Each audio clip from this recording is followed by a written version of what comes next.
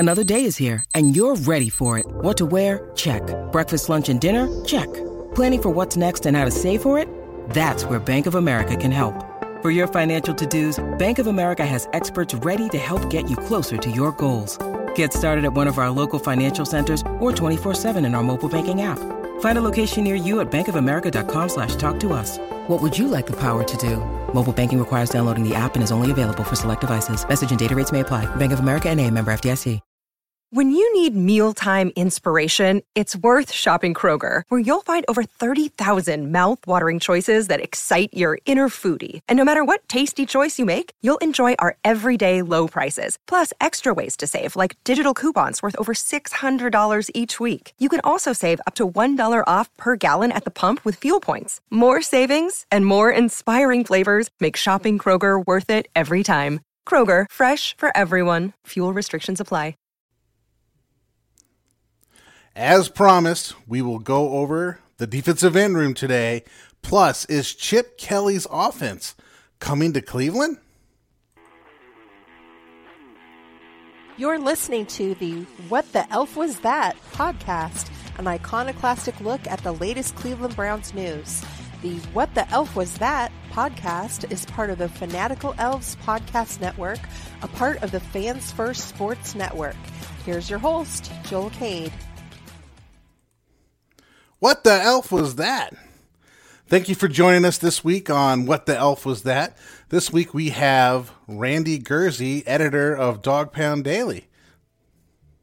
Say hi, Randy. Hey, Joel, thanks a lot for having me, man. Looking forward to this. Oh, thanks for coming on. I write so many articles weekly for Dog Pound Daily that I know that you and I are in constant contact.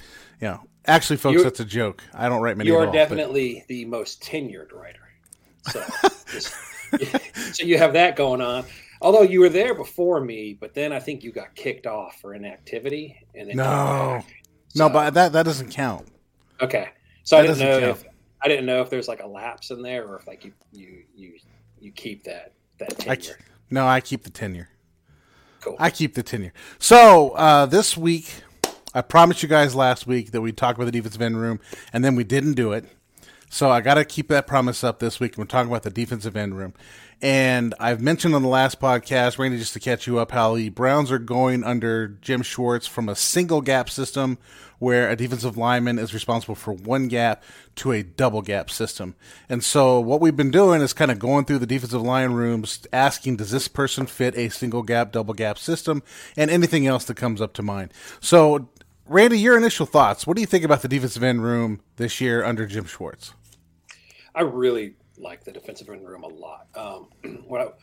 The first thing that you're kind of going to notice is, I actually have it coming out in an article I wrote tomorrow. I was talking about, the first day of OTA is kind of seeing how everybody fits in. And the first thing you're going to notice is they not only replaced what they lost from last year with Jadeveon Clowney, Chase Winovich leaving, but they also went out and got Zadarius Smith, who I think is an improvement, is an upgrade. I think that Okoronkwo is an upgrade over Chase Winovich. And then they also add Isaiah McGuire in the fourth round, who I absolutely loved. I thought that fourth round was a steal for him. I thought for sure he'd be, a third round pick. But then you've also still got Alex Wright, who I was really, really high on last year, coming in as a third round pick. But I think another thing you'll notice with that defensive end room, and tell me, correct me if I'm wrong if you're seeing this too, but I feel like they've set it up to where you have versatility to not only use them at the defensive end, but you can slide guys like Alex Wright, who's 270 pounds, in as the defensive tackle, as 3 technique on pass rushing situations.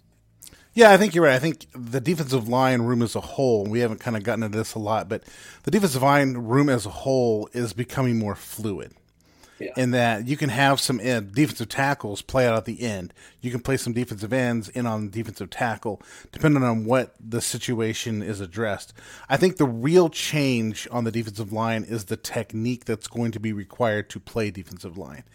And not everyone is built to play this technique, is what I've noticed when I went back and did film study. I went back and I watched film on Alex Wright, Isaiah Thomas, Zadarius Smith, Ogbo Okoronkwo, you got to say that slow. Mm-hmm. Isaiah McGuire, the whole crew back there. And I think there are some defensive ends that are more ready to handle the challenge that Schwartz is going to give as opposed to Joe Woods. Who do you like in this room, Randy? Who do you think is like, I think this person's going to shine under this defense? I think Okoronkwo will. I think that he's got that kind of stand-up pass rushing ability, which is interesting because they have got a few guys that have that. You got him. You have Zadarius Smith did that in Baltimore and Green Bay. And Isaiah McGuire did it a little bit in Missouri as well. But I think that Schwartz will move them around. He does some of that wide nine where he really puts the defensive ends out a little bit further to where those guys that have that, first step quickness can really shine. And I think that he's got that. I think he's an ascending player. I know last year, I believe he had like 5 sacks. He's only got like 9 sacks in his career. But he really started to have really a lot of success, a really high pass rush win rate last year. So I think he's somebody that I can see. I don't think, I never thought he was an every down defensive end. I thought even after they signed him, like, hey, you got to get somebody else that can play in there. You could probably be asking Alex Wright to do that a lot. And I didn't really think he was ready. So the Zadarius Smith move is huge. It gives you another year to get Wright ready. And it keeps from really kind of beating up Okoronkwo on the first and second downs when you can let him come out there and just really pin his ears back in passing situations. So I noticed you're saying stuff about Alex Wright. I think Alex Wright, of the people who are in the stable, is probably best set up to succeed under Jim Schwartz because take out Myles Garrett, take out Ogbo, take out Zadarius Smith. I think Alex Wright is the only one in college who played a defensive end that would be similar to what he's doing in Jim Schwartz's defense. He had to play double gap. He wasn't the most technically sound defensive end, which is why he's probably going in the 3rd round. But at least there's a ball of clay there. Yeah. I'm concerned with some of the other guys that you don't really have that. And in particular, I think Isaiah Thomas here might be a real... I don't know if he might end up being on the practice squad for this situation starts. Any thoughts? No, I agree with you. I did not long after the draft, and this was even before Zadarius Smith. I did a prediction for a 53-man roster, and I had Thomas kind of on the outside looking in. And I really do like him. I think he was a great 7th-round pick. The Browns haven't had a ton of success with 7th-round picks, so he came in and he did well. Demetric Felton. He was a 6th-rounder. Oh man, I was hoping he was a 7th. Okay. Yeah. He was a 6th-rounder, and that's why everyone thought he was going to be great because Donovan Peoples-Jones was a 6th-rounder the year before. So it's like Andrew Berry did it again. But but I agree with you. I love Alex Wright's game. I've been a fan of his. He was somebody I really, I didn't know a lot about him until the scouting combine last year, and I really just started watching him and seeing what he can do. And just like you said, he's a moldable piece of clay, and I think Joe Woods got a lot of heat. And a lot of it I don't think was deserved. I think that he had his flaws, but at the same time, you can only do so much of what you're given, and he had a whole lot of injuries. Didn't really have the best defensive line. Part of that also was on him because those players he preferred. But I think it wasn't just people were like, "Oh, Joe Woods is terrible, let him go." I think there was more to it than that. But I think Jim Schwartz will be huge for Alex Wright because we saw a little bit. Saw him flash a little as a rookie, but now you get a much, much more successful defensive coordinator who has that kind of that background and that gravitas to really push right where he needs to go. One of the things I liked about Alex Wright was that he played in a double gap scheme in college. So when he came into the Browns, he had to learn how to just okay, I'm just going to shoot this gap and get in the backfield and try to disrupt. As we're in college, he's doing a lot of more reading, reacting, and then doing that. So I think this is going to play to his strength. Speaking of our defensive end room, some jerk went out there on Dog Pound Daily and wrote this article about how Zadarius Smith, is he a locker room cancer? So tell me, as the editor of Dog Pound Daily, who was the jerk, number 1, and 2, have you fired him yet? Joel Cade's the jerk, and no. He's got a lot of blackmail against me, so he gets away with tons of stuff. But he's got tenure on you too. Yeah, he's got tenure on me, so I can't touch him. But I have a file. I have a very, very long file on him, but I can't do anything with just yet. But no, it was funny because I kind of had a few snarky responses on Twitter. I do my best not to respond on Twitter because people don't go there to have engaging conversations. They go there to call you an idiot. Mm-hmm. I'm like, if I want to get judged and be called an idiot, I'll call my mother. I don't need Twitter to do that. So, I've got a brother that's good for that too. Yeah, my brother too. Yeah, we have family for that. But a couple of them I responded because they were just like, "Where is this coming from?" I'm like, well, if you read the article, he's responding to what Albert Breer said. I don't think Albert Breer was right, but I thought it was a fair question. Like, hey, if somebody who's got the pull that Albert Breer does is over here throwing that around, that hey, maybe he's a locker room cancer.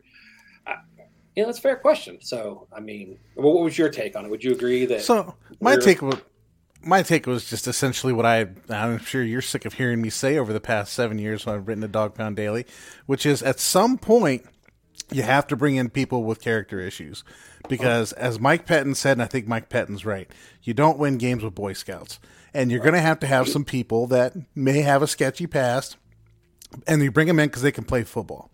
Yeah. And I think the same thing's going on with Elijah Moore. I mean, he's had some arguments over there in New York. He's had some issues, but he can play football, despite what other people I talk to think. He can play football. So, you got to take chances on guys. I don't think he's going to be a locker room guy. I think his issues are around contracts.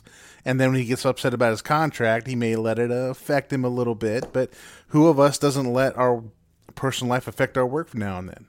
I think it's hilarious because people act like, players are just supposed to be perfect. And you don't realize, like, the majority of these guys are younger.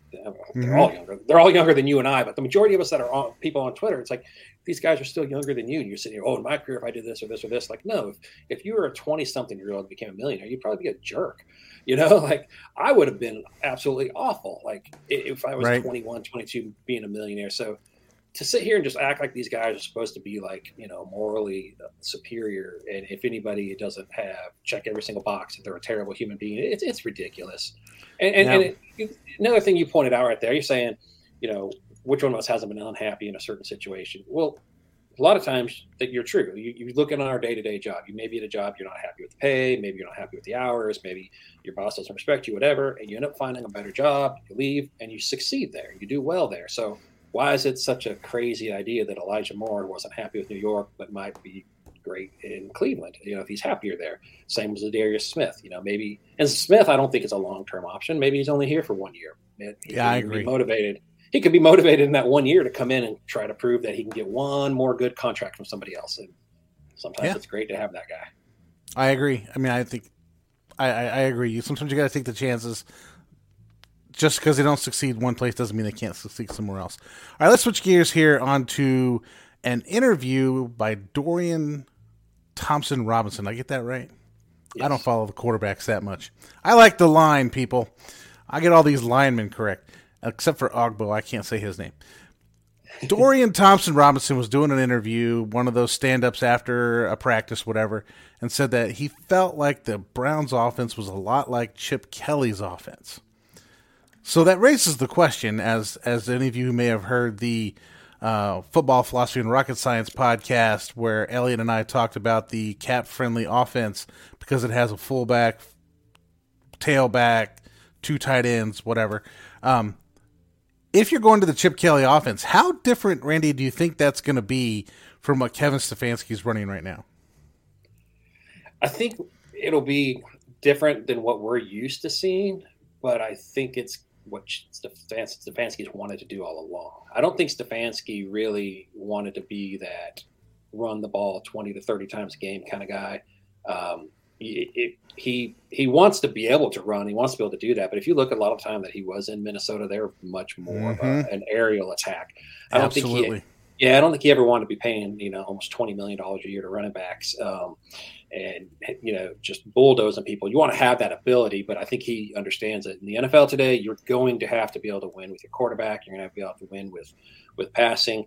And the Chip Kelly offense, I think a lot of people get confused by it. They hear it and they think it's, same as just a zone read quarterback running all the time, when it's really not. It's just about tempo. It's about movement, getting to the line, getting the plays, kind of having some deception. They call a lot of the same plays, but we'll have different options. Your receiver's going to line up in the same spot, but based on what the receiver or the safety or the corners are lined up, they have 3 or 4 different routes, whatever. They're going to run off of that.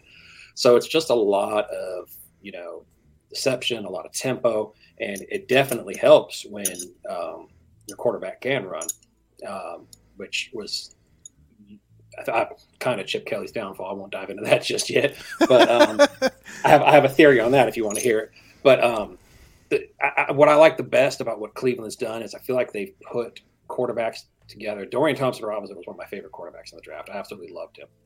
But they've got quarterbacks who can play the same offense. And if you notice what happened with Jacoby Brissett, they had to kind of tailor their offense to him. Then when Deshaun Watson came in, they tried to switch it up a little bit. It didn't work. It was ugly. You're not going to have that this year. If Watson misses any time, whichever quarterback comes in is going to run the same offense. They're not going to run it as well as he is, but you also don't have to have a wholesale change. So I like it. I love the fast-paced offense. I think it would have worked with Chip Kelly if he could have gotten out of his own damn way.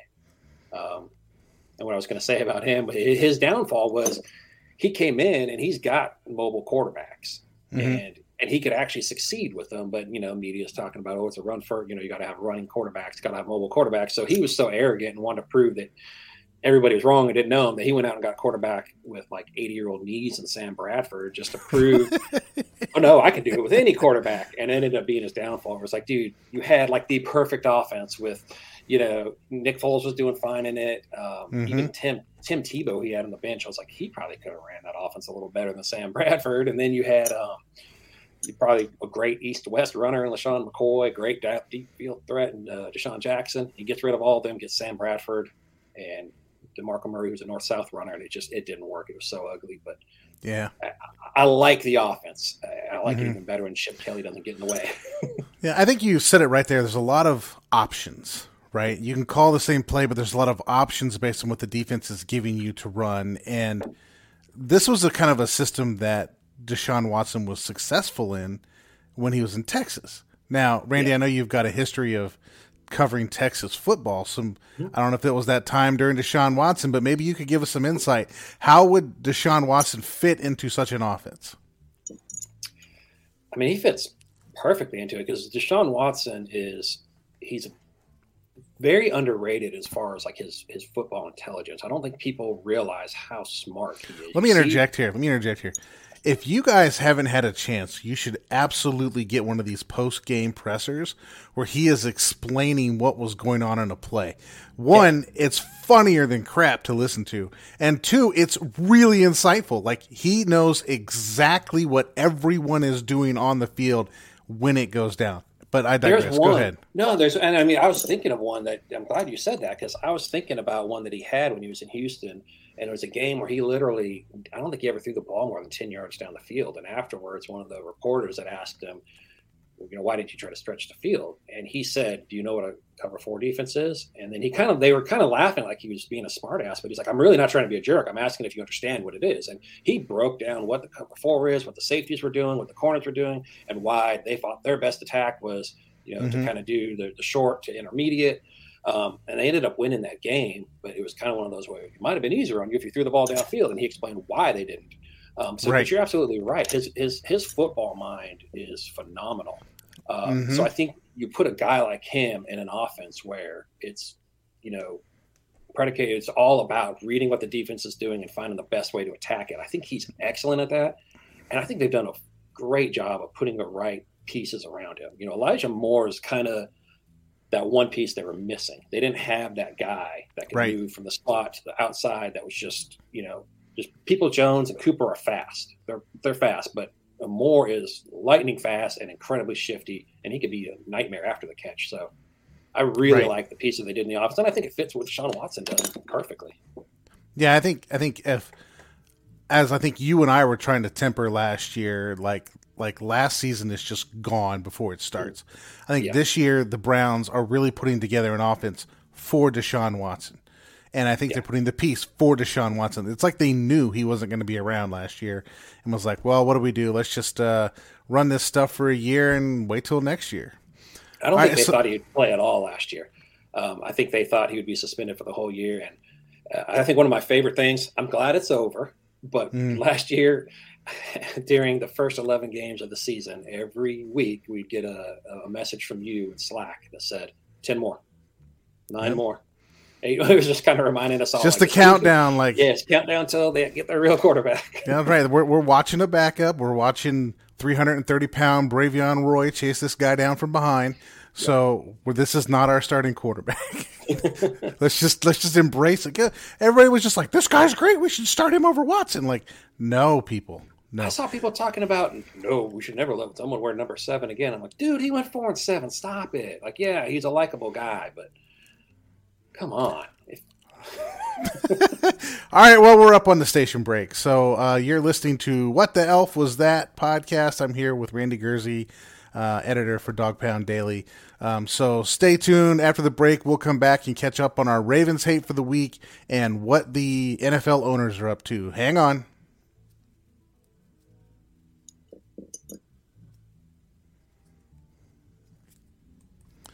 And we're back. So, as you all know who listen to my podcast faithfully, I love to hate on the Ravens. Just because, well, they're the Ravens. So, this past week in Ravens news, I always tend to read The Athletic, and there's always some stupidity going on. So, I got some more athletic stupidity for you. But, Randy, I first have a question for you. So, OBJ apparently got a lot of press over the weekend because he got to say, "Riders up" at the Preakness. So, here's my question for you. How and why is this man still relevant? I mean, it's hilarious. I don't hate Baker Mayfield. Correct. I've met Baker a couple times. I like him. He's an incredibly likable person. But it was, it didn't work in Cleveland. But if you notice, no matter what, people just hate Baker Mayfield. He's a bum. He's no good. But he's actually done more since leaving Cleveland than OBJ has. Yes, OBJ, had a little stretch there with the Rams. They won a Super Bowl. They did that, but that was it. Like he did, and he was, third option there. Yeah, he did fine. But I mean, I don't understand it either, why everyone just assumes OBJ is still like this premier and elite player. And it's hilarious to me that everybody in the NFL seemed to kind of see that. And it took him forever to find a job. And there was like a laughable, I want $20 million a year. And the Ravens were like, we'll guarantee you 15. Like, the hell were you thinking? Like, he wasn't getting $15 million from anybody. I don't know how he's still relevant. Randy, I would encourage you to go back to some of my Ravens hate segments. I spent an entire segment hating on that contract. Like, what it's in ridiculous. the world what the elf was that? The contract. Anyway, I understand he wasted all of his money because he wanted his whole contract from Los Angeles Rams to be in Bitcoin and ended up making $20,000 or something for that whole entire season. It was a great investment. Good job. I don't know what. I mean, again, OBJ is something all by himself, and I still fail to see how he's relevant in anything and anywhere at any time. Right now, maybe he's just a cultural icon. I've never seen one man make so much money off one catch in his entire life because I can't think of anything else. And I can't think of anything else he's done. But anyway, we should go on to the real reason we're here for that Ravens hate. The Athletic is out there again putting out articles on just how great the Ravens are. And as I pointed out last time, no matter how hard you try to hype this Ravens team, the reality of who they are just keeps coming out. Like, you could say, oh, this is great, that's great. But even in the end, it's like you have to qualify their greatness to the point where it just nullifies everything. But this week, I saw an article, and I'm going to quote something for you here, then we can talk about it, where The Athletic posted an article. And on the front of the article is this triptych, which is 3 pictures. But it has a picture here, a person here, and a person in the middle, like the old Roman Catholic triptychs, right? And in the middle is Lamar Jackson, big smiley face.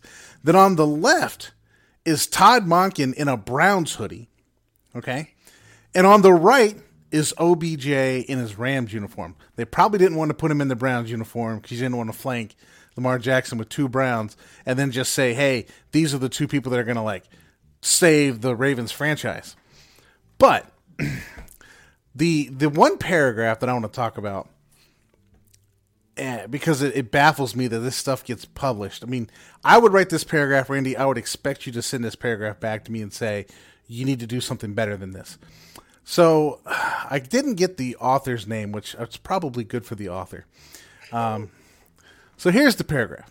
With Greg Roman now gone, the Ravens hope they can take the next step with their new offensive coordinator, Todd Monken, who has roots in the air raid offense. Now hang on to that air raid offense piece. Monken was an offensive coordinator with the Buccaneers and Browns before enjoying a wildly successful 2-year stint at the University of Georgia. With the Buccaneers, the only team Monken has ever called plays for, his offenses were explosive passing attacks, but turned the ball over at a pretty high rate. With the Ravens, Monken will be tasked with marrying Greg Roman's run game with a more sophisticated pass game. Okay. So I'm pretty convinced, Randy, if I send this to you, you're sending this back to me with explain some of these terms. So I'm going to put out my issues with this, and then I'll let you tell me what your issues are. One, you've just said he's in the air raid offense, which is not a sophisticated passing offense. No. It's not. You can learn this in probably like 20 minutes. I got some books you can read. If you need to know, hit me up in the comments. I'll let you know what the books are. Okay. Then you've got wildly successful career at the University of Georgia, which, again, my miniature little plug, the SEC is not the NFL. It never has been and never will be. Alabama's best football team they've ever fielded could never beat the 0-16 Browns. Yeah. And people who think that can happen is just insane. And then we're talking about – go ahead. Oh, I was just saying, like, that's just a stupid – I hate that argument. Yeah. So then we have this explosive passing attack that turns the ball over at a high rate. And then we end with it's a sophisticated passing offense. I'm having a hard time putting all this together, but maybe, Randy, you've got the key that you can figure this one out for me. I had a couple issues with that. You're right. The air raid's not a sophisticated passing offense.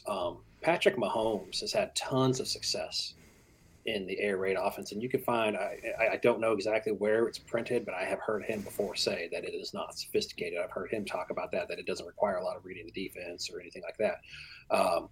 And the reason he's so good at it is just because he's so freaking insanely talented.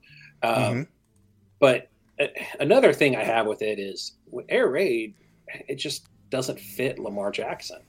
Like Lamar Jackson is Thank you. An air raid somebody else is speaking the truth to people here. And don't get me wrong. Like I don't hate on Lamar Jackson just to hate on Lamar Jackson. But that's okay. The NFL told you what they think about Lamar Jackson, and nobody wanted to listen.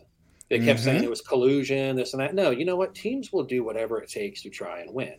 You know, that's why they go out and, the Cowboys sign someone like Greg Hardy, who's an absolute psychopath. That's why the Browns overlooked the stuff with Deshaun Watson.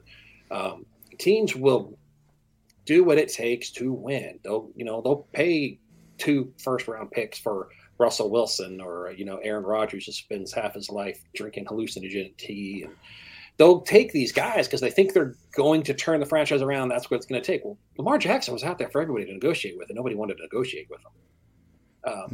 He fits. He's a good quarterback in the right system. He probably would fit a, Chip Kelly-esque system.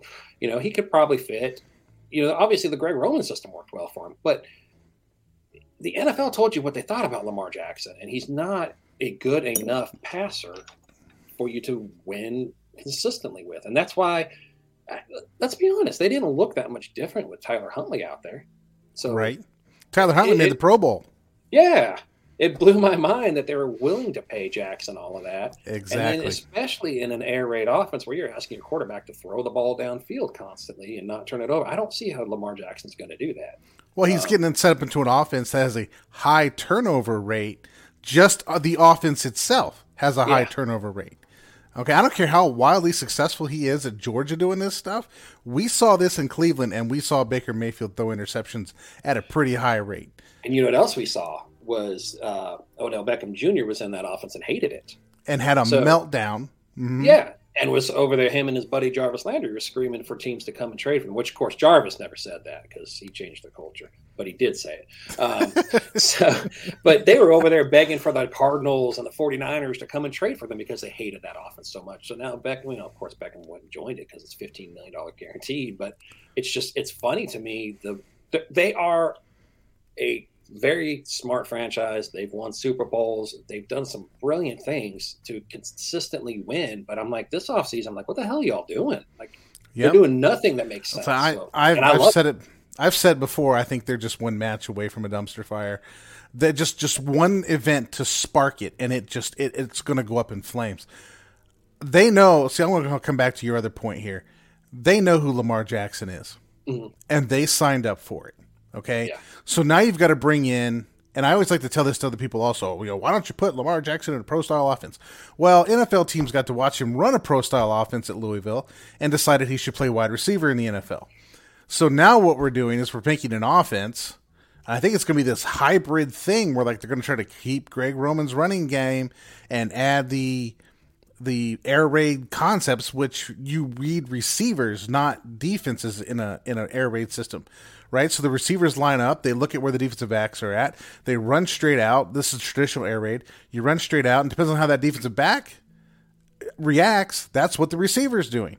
And so the quarterback has to just watch and see what his receiver does and then throw him the ball. This is why Brandon Weeden was so terrible, is because he couldn't anticipate where the receiver is going to be, because he's like doing this Oklahoma State thing where he's like watching. Oklahoma State also ran an air raid, watching the receiver, just staring him down, waiting for them to stop so we can throw him the ball.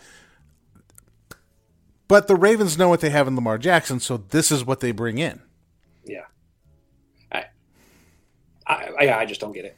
And we saw just how bad it could go. I mean, Baker Mayfield could be a very accurate quarterback. He was incredibly accurate at Oklahoma, but you put him in that air raid offense, and it was like him and Odell Beckham were just never on the same page. He was throwing it 10 yards beyond it because Beckham. I would dare to say that Baker understood the air raid offense because he played in some kind of a hybrid mix of that stuff at Oklahoma. I'm guessing Beckham didn't know what the elf he was supposed to be doing. There you go.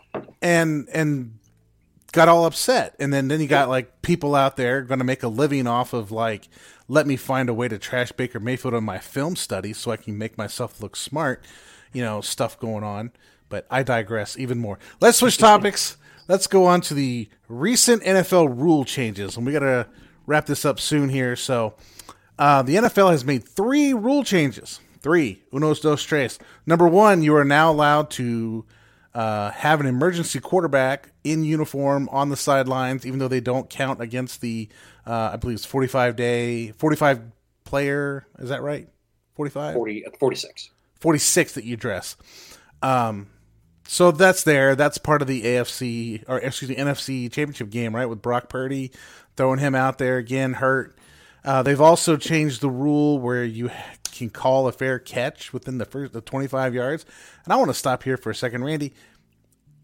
Maybe you can explain the rule to me, because I don't really quite understand it. All I'm understanding is that they're going to allow people to call fair catches between the end zone and the 25. And it's going to go to the 25. Correct. But basically, just anything, fair catch on the 5, the 10, whatever, it's basically going to be a touchback. So you're just giving the player the option of just, basically doing the touchback from there. I think this is going to be a disaster, but go ahead. Yeah, I think it could be. I get the point of it. The concussions were on the rise again on kickoff. So I guess the NFL is really trying to say, trying to lower the concussions, or at least trying to say they are. They don't care about player safety, which I know we're going to get into that. But you also can prove they don't care about player safety with that 46-man rule. I mean, that to me, that's pathetic. You know this is a violent game and players get hurt, so why the hell can't you dress your entire team and play them all? And why did they ever get rid of that emergency quarterback rule anyway? They sit there and say they care about player safety, and they'll make a rule like this, which is, that's just their way of saying they care about it. But I would have to agree. The NFL ownership. We are the Borg. Your culture will adapt to service us. Resistance is futile. The NFL owners, although all of you know that I affectionately call the Borg, have decided that this is their homage to player safety.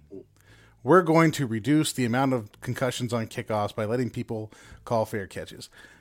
My question is, you're going to change the muff rule, because if you remember right, if you muff a kickoff, you can't advance it. Right. So a muff here is when you don't catch the ball cleanly. So say you throw up that fair catch wave, you try to catch the ball, you don't catch it, the ball lands on the ground, and then you jump on it.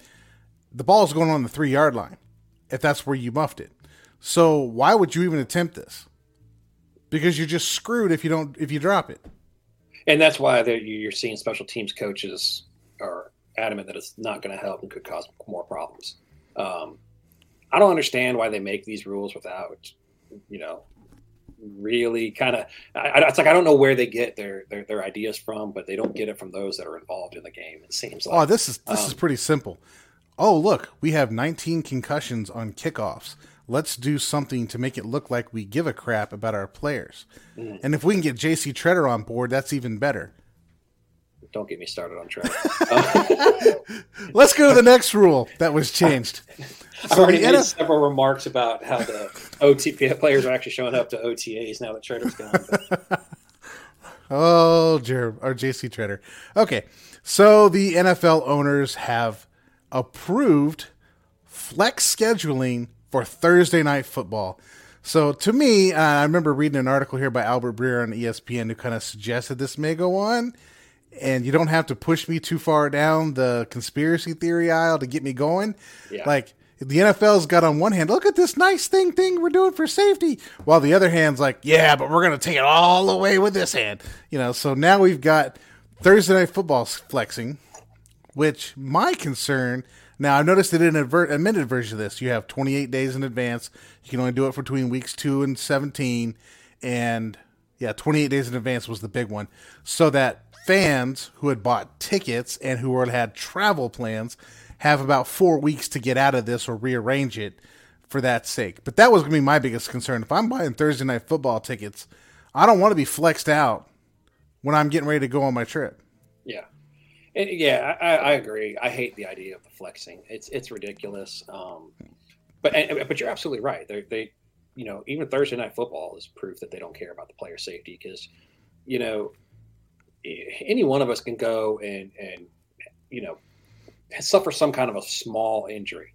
Like I threw my back out last week, and I'm finally getting back into it today. And I literally just moved something heavy and hurt myself. These guys are going out there and basically getting hit by a vehicle over and over is what they're doing. They're getting destroyed. They're getting beat up, and every NFL player will tell you it's not till Wednesday till they really start to feel like they're recovering. So then the NFL is like, cool, we'll put you out on the football field Thursday night and let you go do it all over again. So if you care about player safety at all, first of all, Thursday Night Football wouldn't be a thing. The only way you should ever do it is if they had the bye week before, or if they've had a bye week and they do Thursday and they do Thursday the following week. But to do it on a short week like that is absolutely ridiculous. And like I said, it goes back to that 46-player thing. If you care about player safety, let them play their entire team. If somebody needs a breather or whatever, if someone gets injured, you're like, oh, well, we can't. This guy's just got to play the whole game because we couldn't dress everybody. It's if you care about player safety, then actually care about it. Don't just do these stupid things to pretend like it. Oh, they're the Borg. They're going to have their way, and you are going to assimilate and give you all. They're going to make you give them all their money. And it works. Go ahead. I was going to say it works because look at how crazy people got about Deshaun Watson getting a fully guaranteed contract. You've got NBA players, you got Major League Baseball players. They get fully guaranteed contracts and nobody bats an eye. But then in the NFL, which is the most violent of all these sports, where you can actually become paralyzed. We saw a guy almost die on the field. Technically, I think his heart did stop, they said, last year. And people are pissed off that the poor, defenseless billionaires have to actually pay the guys who we're paying the money to go play. They've done such a good job convincing us that the players are the bad guys and they're the good guys, and nobody even realizes they're doing it, where Steve Biscotti going out there, I don't think Deshaun Watson's the right guy to get the money. No, you're pissed Deshaun Watson got the money because now you got to pay Lamar Jackson, you asshole. Don't sit here and pretend like you're some moral freaking on some moral high ground. See, Randy, we're simpatico on this issue. I get angry about all this stuff you're talking about. Like my listeners, all 5 of them are out there. Yeah, they hear this every week from me. Like, these owners are a bunch of jerks. They take your money. They don't care about anything else. Don't sit there and tell me that they're all upset about Deshaun Watson. What they're really upset is he spoke up and said something about his owner, which pissed his owner off, and now they're going to go out and destroy him. You're going to tell me, I highlighted a couple weeks ago where the NFL is being investigated by the attorney generals of California and New York because in their headquarters and the offices in Los Angeles where they do NFL Network, they had over 30 complaints from women to HR, and the HR department allegedly told their supervisors and they were retaliated against. And both states' attorney generals are investigating this. And then you're going to tell me Deshaun Watson's the problem? Well, look at how quick Robert Kraft's issues went away. Or remember when it got reported that the Texans paid for like 66 different hotels for Watson and over a 17-month period to have those women there. But then all of a sudden, nothing happened. It's weird how the rich billionaires, happens to them. But, Deshaun Watson's the guy that we all want to hate. Now, don't get me wrong. I'm not saying anything he did was right. But it sure seems like they just pick and choose who the bad guy is and who they're going to highlight as the bad guy. And every single time people buy it hook, line, and sinker, and they did it again with his contract. And it's absolutely insane. I don't understand how people don't see it. You get the PR people to come out. You get the NFL employees that look like they're neutral. And then they come out and they say, but it's not about, this or that. It's about this. And then the talking points are out. And that's what everybody's saying. I don't know if you saw Rich Eisen got into it a little with Eddie McDonald from our site, because Eddie was like, Rich Eisen tweeted something about Deshaun Watson's fully guaranteed, and Eddie was like, you do realize this is not the first fully guaranteed contract. You know that Aaron Rodgers was able to get a fully guaranteed deal, and Kirk Cousins had a fully guaranteed deal, and then Eisen, that's not to the tune of $230 million, Edward. It's like, well, yeah, no crap. That's because salaries go up. So when he got his contract, it was higher. But then you look at some of these other guys, they're going above his per year. But the difference is the reason Cousins got a full guarantee and the reason Deshaun Watson got a full guarantee is because they had options. One was in free agency. One had 13 freaking teams trying to trade for him. Everyone acts like the Browns are, the devil because they signed Watson. 13 teams, nearly half of the damn NFL wanted him. Yep. And afterwards, like there was reports that teams said, "Well, we would have matched that contract. We'd have given him the full guarantee." So it was because of leverage is why he got the full guarantee. Yep, leverage. So, and that's the same thing in our lives, right? I mean, I had a job and I had a supervisor tell me that crap rolls downhill, and then wouldn't let me make the decisions I needed to make, but I was going to be responsible for his idiotic decisions. Sounds fair. And so then something I said, and then I said at one point, I said, this is what you pay me to do. I'm going to do this job. It jumped down my throat. You do this because you love it and this and this and that. And I was like, you know what? I got options. I don't have to be here. And I left. That's what I did, because I had leverage. I had a skill. I could market and I could make that happen. So that's what I did. I mean, why am I going to stick around with this crap when I can just market myself and get a better pay, better job? Why wouldn't I do it? Why wouldn't Deshaun Watson do it? Well, and you notice like all the people that, they do the stat scouting and they love the QB wins, and they'll go on there and be like, oh, Deshaun Watson sucks. The last time he was a starter, he was 4-12. I'm like, you literally paid no attention to what went on there then. Like that team was a dumpster fire, and they made him the scapegoat. And just like with NFL owners, people were buying a hook, line, and sinker. So yeah, I don't. This is why I call them the Borg. They work as a collective for the good of the collective. That's what they're about. That's why I call them the Borg. They function as a unit. Well, guys, we're on it. We're already up to way over time I wanted to be here tonight. So, Randy, any parting thoughts here, man? Oh, not much other than, hey, that's, I'm excited I know it's only shorts and T-shirts, but I'm excited to see the Browns at OTAs, excited to see some videos of the new players out there. So, I'm stoked about this season, just ready to get it going. Yeah, I'm pretty excited. I'm getting tired of all the Ravens hate I got to talk to about. I never get tired of hating on the Ravens, but I'd rather have 4 segments of Browns news than trying to deal with other stuff. But I'm ready for this to get going. I think no matter what happens, I'll still be hating on the owners, man. Those people just make me mad. Billionaires, I think they can do whatever they want. Anyway, again, you're going to get me upset about these owners. But I should start calling them the rulers of the NFL because that's pretty much how they act. Yeah. Ruining the game for everyone. I can get going on it for a while too, and it drives me crazy because I feel like there's some people out there that see it, but it's such a small percentage. And they do a good job. You got guys in the NFL Network they pay them. So, of course, yep. they're going to go out there and defend the owners and make us NFL employee is going to tell us what to think. So they make us and think we're supposed to believe player wants to get paid for his, okay, yeah, he's a bad guy. Yep, he's the bad guy. Yep. All right, well, everybody, thanks for listening, and next week we'll do it all again. Thank you for listening to the What the Elf Was That podcast. Please like, subscribe, and tell all your friends to give a listen. You can follow host Joel Cade on Twitter @The Left Guard.